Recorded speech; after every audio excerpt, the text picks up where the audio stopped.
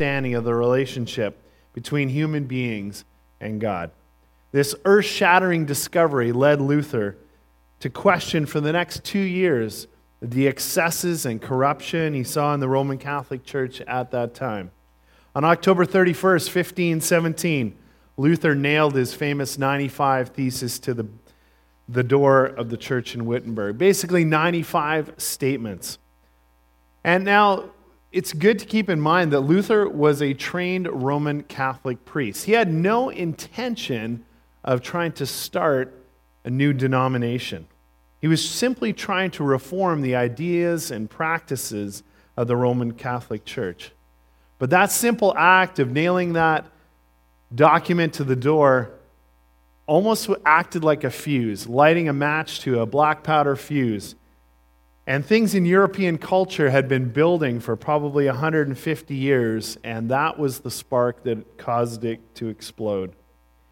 Now, many of us studied history in high school, and depending on the quality of the teacher you had, you might think history equals boring.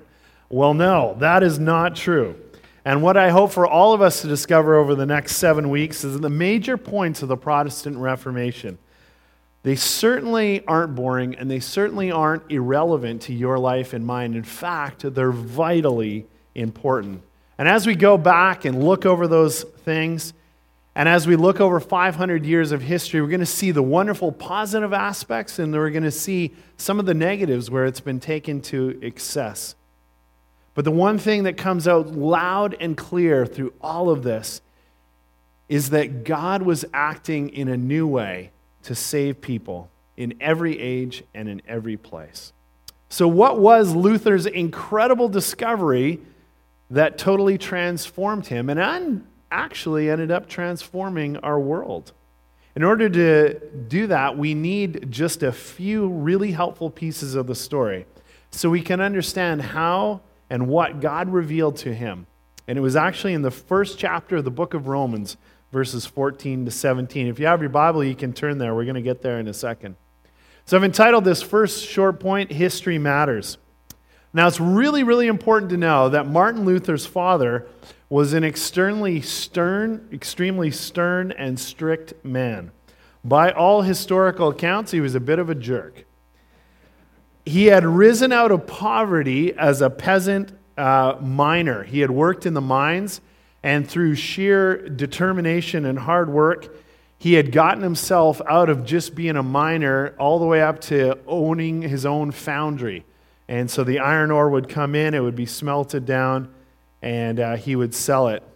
And Luther's father decided at a very young age that Martin Luther would grow up and be a lawyer so that he could make lots of money and he wouldn't have to struggle like his father had been. And so Martin Luther gets to the age where he's ready to go off, and he begins attending law school. And he just finds that he hates it. He hates every minute of it. He can't stand it. But he sticks it out. He goes, this is what my dad wants me to do. This is Dad's dream. I've got to do this. But he really, really hated it. And near the end of his first year, he came home and he had a talk with his dad. And I think it was with a little bit of fear and trepidation. And it didn't go well. His dad absolutely lost it, screamed and yelled at him and banished him from the family home. So that was a little bit depressing for him. And on the walk back, 100 miles or so to the town where he was studying, he was encountered at an incredible storm. And this storm had thunder and lightning and wind and rain, and he actually thought he was going to die. And at that point, being a good Christian boy, he pledged his life to God. And he said, God, if you can save me, I'll give my whole life to you. And so he didn't die in the storm, and he felt that was God sparing his life. And so he went back. And at that point, he changed, and he decided, you know what? I'm not going to go into law. Dad hates me anyways. So I am going to become a Roman Catholic monk. And so he started to do that. Now, the really interesting part is that Luther, as he began his studies, and he had been raised as a Catholic, and as he started his studies, he was definitely the most earnest student in the class. He was actually very bright, so he began to excel at his studies. And then he realized that the more he read Scripture, the more he celebrated the Mass, the more he understood, the more he realized he was in violation of what God wanted. And he became very acutely aware that he was a sinful man. And so in Roman Catholic practice, one of the ways that you deal with your sin is you go and confess it. And that's one of the things that probably in terms of the Protestant Reformation and not wanting to be Catholic, we've lost a little bit of that. And there's great joy and power in confessing to each other our sins. But Martin Luther was an extreme. And so there's kind of a humorous story where he would go in and he would confess everything he could think of that he had ever done wrong. And he would create these huge long lists. And there's one really hilarious story where he goes in, and the poor priest that he was confessing to, he was in the confessional booth for 3 hours. The guy was like worn out. He's like, please stop. And finally he's done, and he leaves.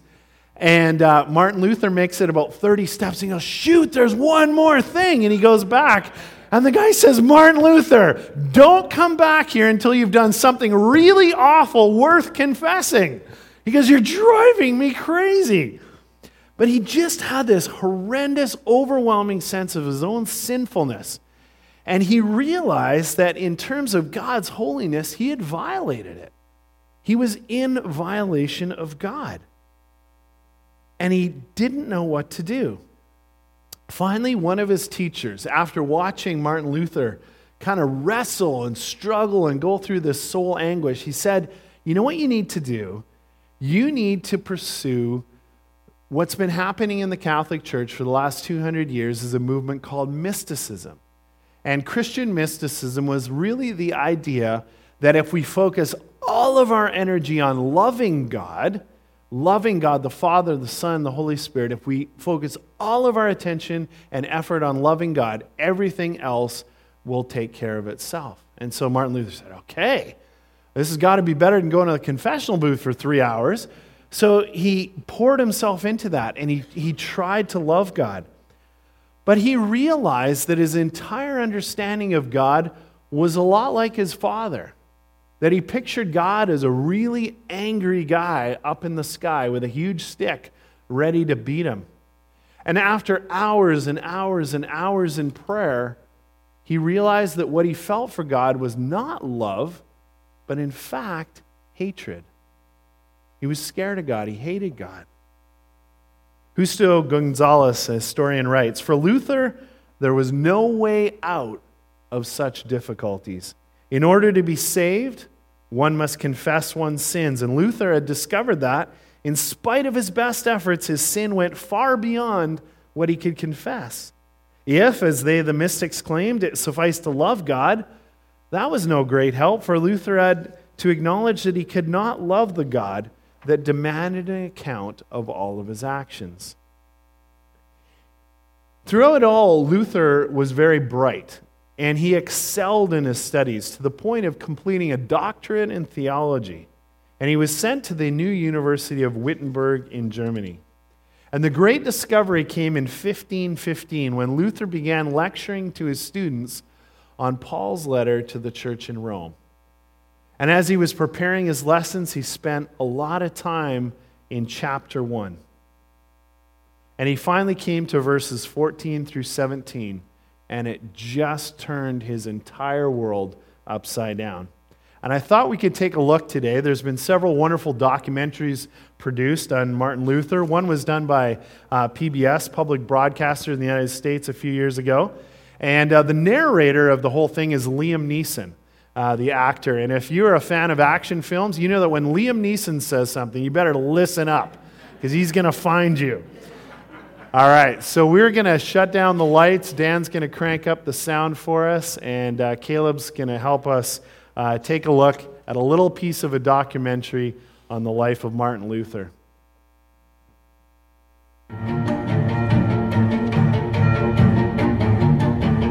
He threw himself into his work, studying not only the standard Latin texts of the Church, but also reading them in new Greek and Hebrew editions.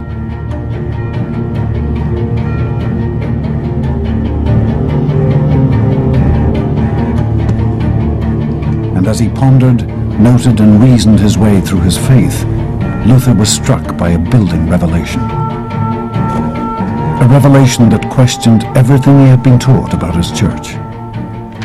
Luther had been brought up to believe that the person who was saved is the person who went out and achieved salvation.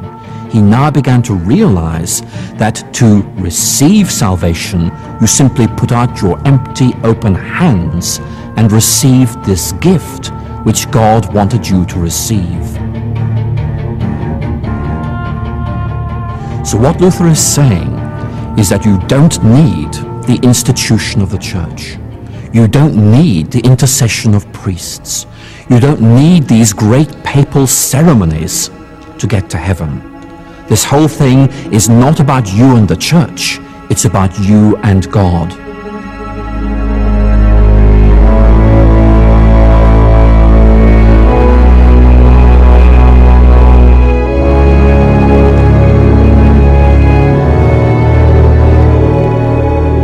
It was a revolutionary moment. For his whole life, Luther had believed that it was through the rituals of the church that he would achieve salvation. But now he realized that salvation could only take place directly between God and the individual. No earthly institution could believe for you, atone for you, or stand between you and your God.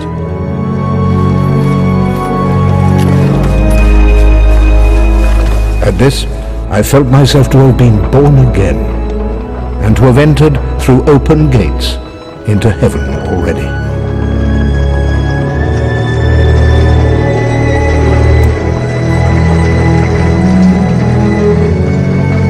But no one, least of all Luther himself, could have anticipated the blaze of turmoil and revolt he was about to ignite.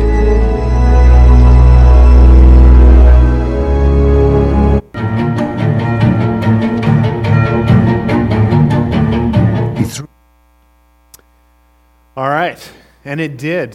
What Luther discovered set off a whole series and chain of events.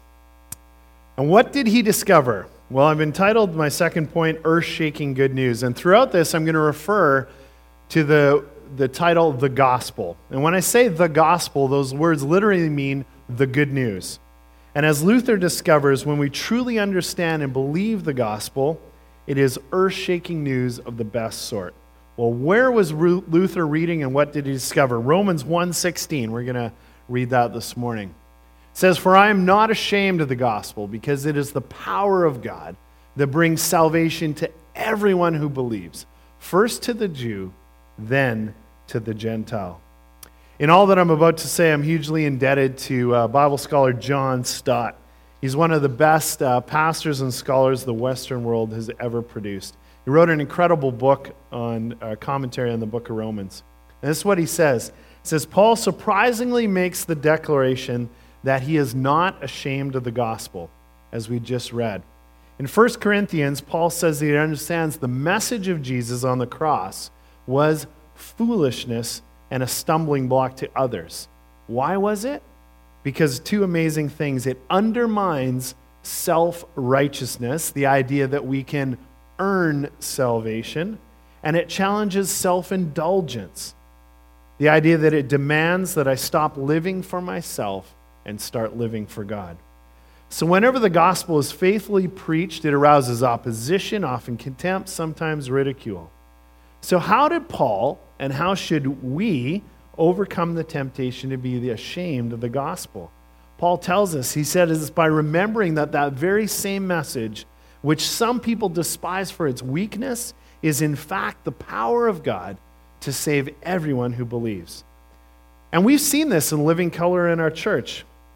Ask Trevor Murray, who got baptized last fall, or Wade, Kevin, Jonathan, Haley, who were baptized in the summer, or Costa, who got baptized in the spring. The good news of the gospel is powerful, and it changes people. And Paul goes on to say that the gospel is for everyone, first for the Jew, and then for the Gentile. That word simply means non-Jew. That would be you and I and everyone else in the world who isn't Jewish. Saving faith, which is the necessary response to the gospel, is the great leveler. The ground at the foot of the cross is equal. Everyone, rich, poor, famous, educated, not educated, all of us have equal access to what Jesus did for us on the cross. And you may be saying, all right, Pastor Darren, I get it that it's for everybody, for Jew and non-Jews. But it also says, first for the Jew, then for the Gentile. Why is the gospel for the Jews first? Well, the Jewish people get priority because God chose them and made his covenant, his binding agreement with them.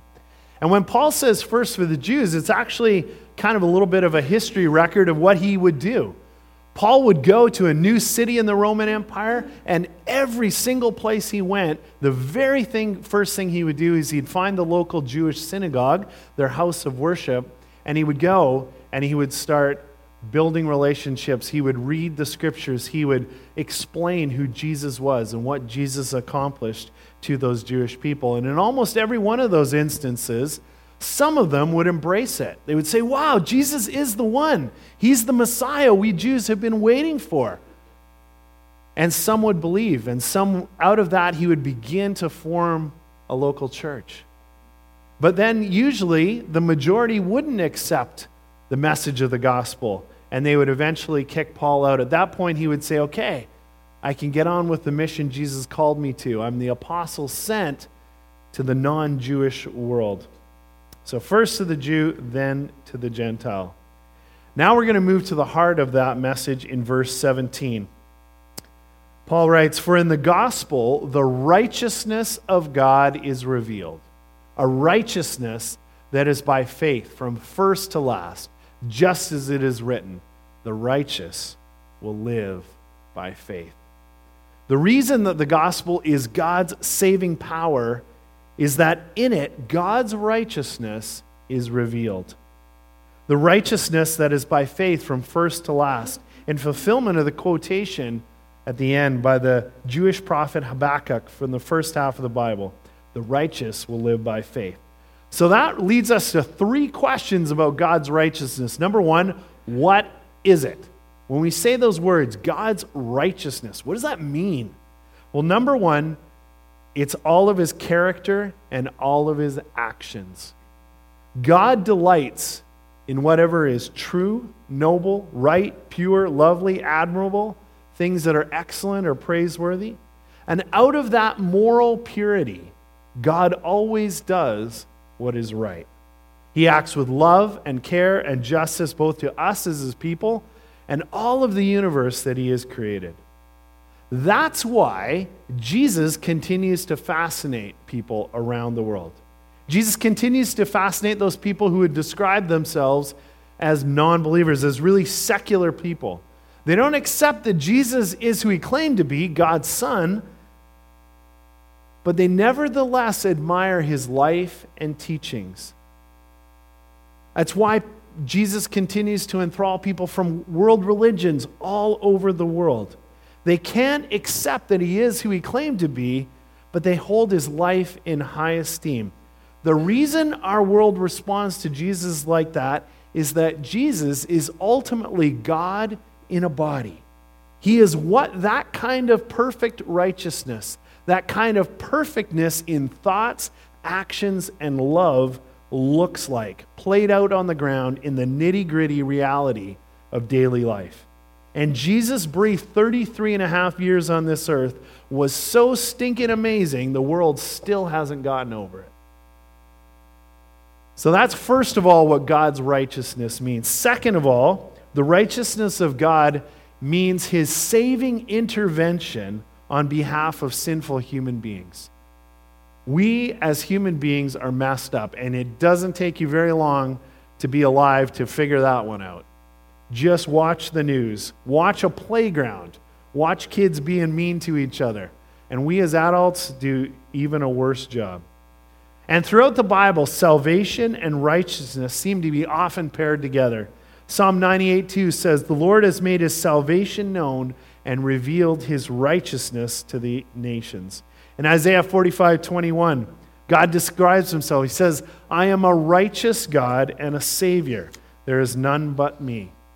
And when God saves us, he overthrows the three main enemies of the human race: sin, death, and the devil. And in Christ, God leads us to freedom and victory. And third, the righteousness of God is God's supreme achievement. God requires that if we are going to spend eternity with Him, if we're going to see God face to face and be in His presence, God requires that we are just as morally perfect as He is. Just as perfect in our thoughts and in our actions. The only problem is that if you're a living, breathing human being past the age of 5, you already know you're not perfect in your thoughts and actions. By the time you're an adult, it's a pretty long list of things you've done that have hurt yourself, hurt other people, hurt this planet that God has given us. You know you've been selfish, greedy, lustful, uncaring towards the suffering and needs of others. So we have a massive problem that we could never fix. God expects us to be totally morally perfect to stand in His presence, but we simply aren't. Nobody is. So how do we get that righteousness? How do we get God's righteousness, that perfectness in thought and deed? There's only one way, and it's the greatest trade in history. It was accomplished through Jesus Christ willingly laying down His life on a cruel Roman cross 2,000 years ago. He took all of our evil and sin and gave us in turn the moral perfectness of God to wear like a robe that perfectly covers us. Not an amazing trade? Jesus takes all of our sin and garbage and evil and gives us, in fact, God's righteousness. And it really is like a robe that we wear. And when we stand face to face with God in heaven, in it for eternity, God looks at us and sees the perfectness of His Son, Jesus. Pastor and author Tim Keller summarizes the gospel this way. He says, the gospel is this: we are more sinful and flawed in ourselves than we ever dared believe. Yet at the very same time, we are more loved and accepted in Jesus Christ than we ever dared hope. Now that our heads understand the message of the gospel, now that our heads understand Romans 14 to 17, those verses that completely turn Martin Luther's understanding upside down, we need our hearts to understand that. And a guy that can help us do that is author Max Lucado. He wrote a book called The Angels Were Silent. And Max Lucado captures the emotion of Jesus' final night in the Garden of Gethsemane, the night before He was put on trial the next day and ultimately crucified on that cruel Roman cross.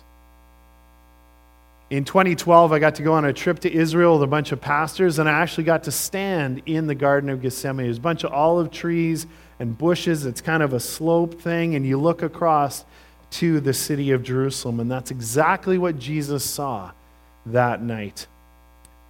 Max Lucado writes, "It is here on the outskirts of Jerusalem that the battle will end. He sees the evil one preparing for the final encounter.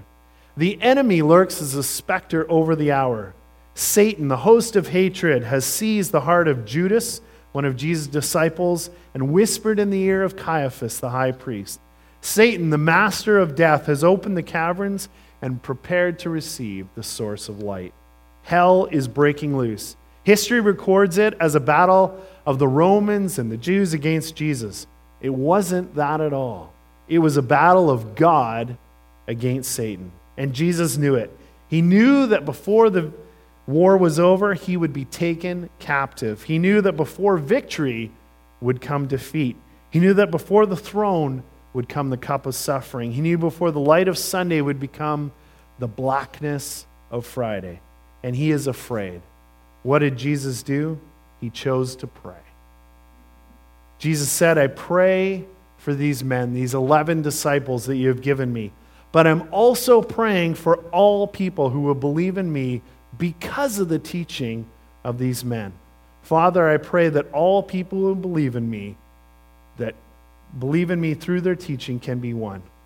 And Max Lucado reminds us, he says, you need to note that in his final prayer, Jesus prayed for you and I. All those people who will believe in Him because of His teaching. That's us. As Jesus looked up to heaven, you were in his vision. His final prayer included you.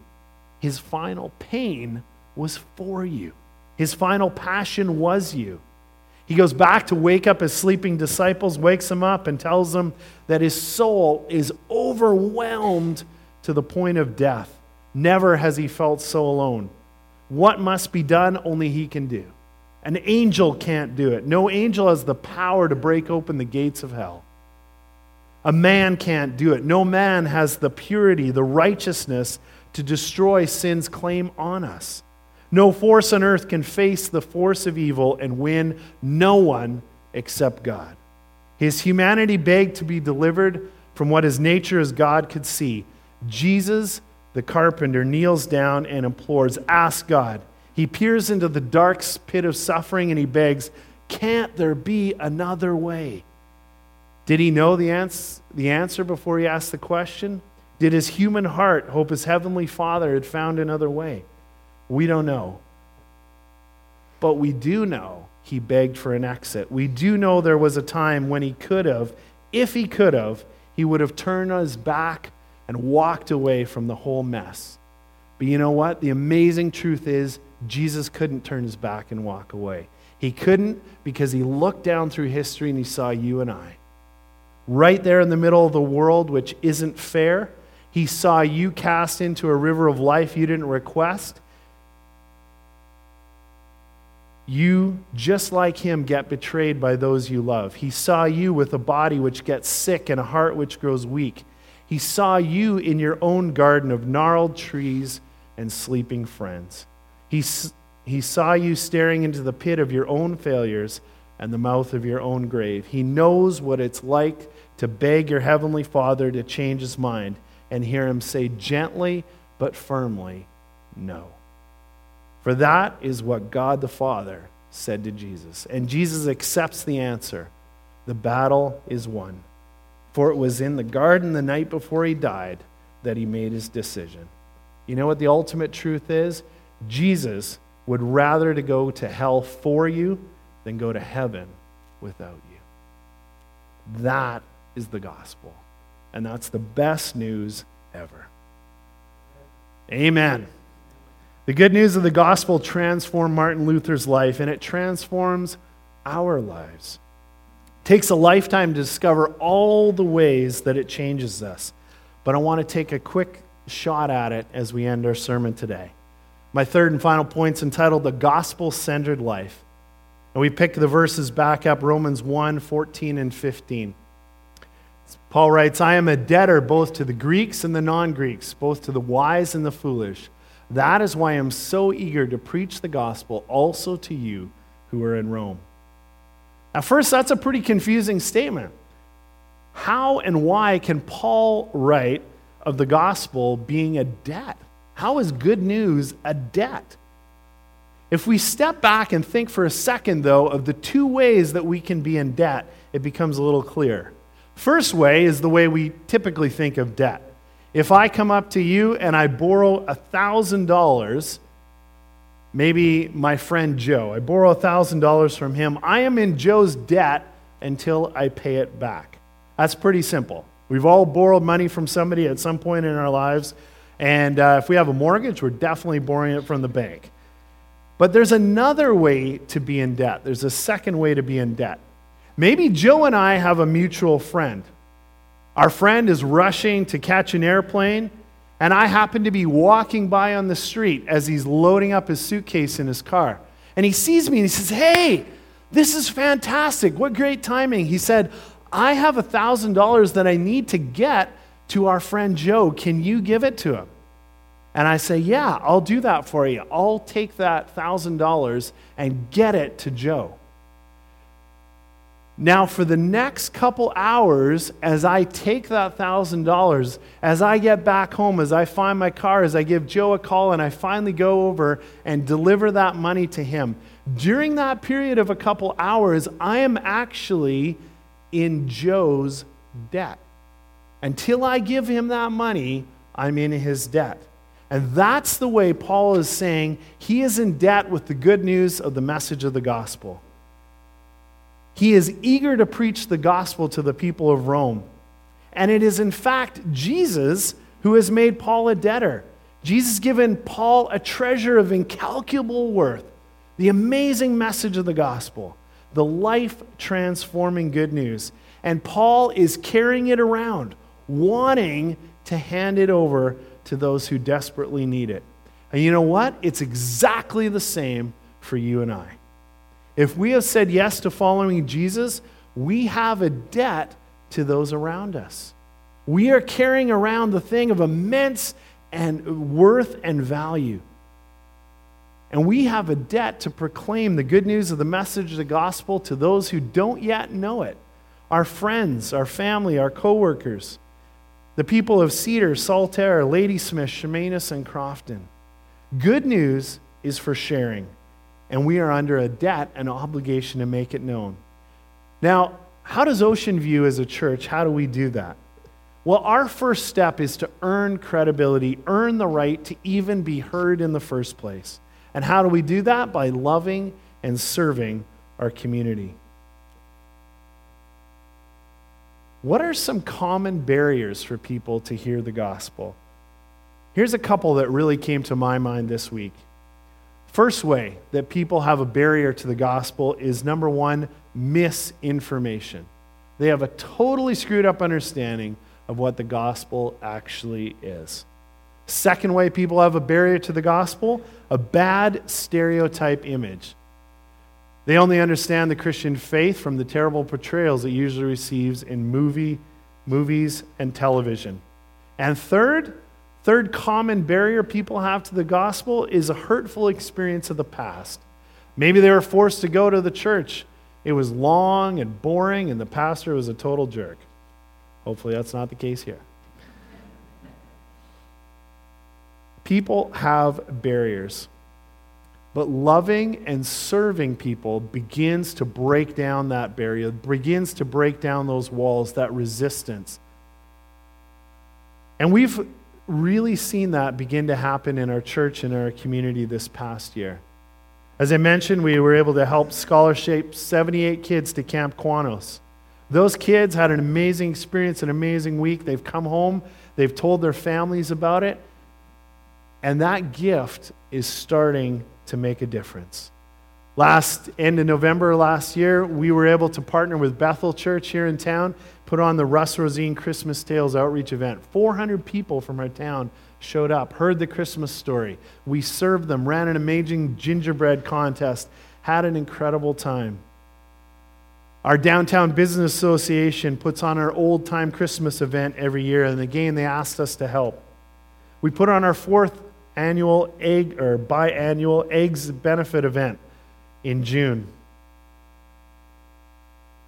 We ran games at Ladysmith Days, and all of those collective efforts as a church begin to soften hearts and break down barriers. And what our hope as a church is that as you build friendships with your friends, neighbors, and coworkers, those kind of actions give you a place to start, give you a jumping off point. And people are a little bit more open to hearing it. Now, when a pastor says, I want people to share their faith, most of us have the instant image that we need to be like the Jehovah's Witnesses and go knock on people's doors and completely annoy them. I want to say loud and clear this morning, that's not what I want you to do. I, in fact, want you to build relationships with people. And when God prompts you, when God leads you, when it's the right moment, that's when you can share your faith. And you know, one of the most helpful things we can ever do for someone is what I said first. Clarify the message of the gospel. Most people have a very warped or misinformed understanding. I asked a guy this past year, I said, you explain to me what you think the central core message of the Christian faith is. And he said, well, I'm pretty sure it's something about the 10 Commandments. And I kind of patted him on the shoulder. I said, thanks, good answer, honest, you're totally wrong. Now let's hear what the real thing is. And that's honestly one of the kindest, most helpful things we can do for someone. And really, you're not being obnoxious, you're not overwhelming them, you're not preaching at them. in some sort of obnoxious way. You're having a conversation and you're clarifying what the true message of the gospel is. A fantastic question is simply to ask, what do you understand the central core message of the Christian faith to be? People are free to accept it or reject it, but it's a tragedy if they reject a misunderstood caricature of what the gospel actually is about. And ultimately, if someone was to reject you because you asked a gentle, clarifying, inquisitive question built on a solid friendship, that would be really weird and really strange. It is completely their choice with no pressure. So what is it living a gospel life? It obviously affects what we talk about, what we say, the sharing of our faith in words, but it also affects our actions. Living a gospel-centered life should transform the actions that we are already doing in our daily lives. I'm going to take a wild guess and say this fall, you're going to eat dinner most nights this fall. Now, maybe you got a crazy busy schedule and some days you're going to skip dinner, but the vast majority, you're going to be having dinner. And you know what the good news of the gospel does? It barges into our life and it begins to transform the things that we are already doing. And at least one of those nights this fall, the gospel says to us, you should have somebody over, maybe a friend, a coworker, a neighbor, ask them to share dinner. Because you know what? Ultimately, people won't care that you know the truth of the gospel until they feel that you care because of the truth of the gospel. Think about travel. You're probably going to travel some days this fall. Maybe you have to go to Vancouver on BC Ferries, 2-hour boat ride. Might be commuting with someone back and forth to work. Maybe you got to take a trip on an airplane, hours in the air. Again, the gospel barges into our life and begins to steer all of those potential conversations towards things related to Jesus and the Christian way of life. Truly listening and truly being interested in what another person has to say is actually pretty countercultural. We live in a selfish and fast-paced life. People often don't ask about others. Again, people won't care that you know the truth of the gospel until they feel that you care because you took the time to be interested in them. Those are two simple examples. But that's what the gospel continually does. It begins to transform the things in our life that we're already doing and give them a deeper purpose and meaning and hope. It changes the way we watch movies or listen to music. It makes us think and ponder and discuss the themes. You know what the gospel does do? It changes what we get angry about. It begins to create in us a little bit of that hunger and that thirst for God's righteousness. And when we see starving people in our world, the gospel begins to nudge our hearts and we start to get upset and angry that people are dying of starvation. It begins to get us angry that human beings are trafficked and sold in our world. It begins to turn our hearts around. The good news of the gospel changes everything. A fresh understanding of it changed Martin Luther and eventually resulted in him being the flashpoint for the Protestant Reformation. A fresh understanding of the gospel can be a personal reformation for you and I, and it can change everything in our lives. Amen? All right, we're going to call our worship team back.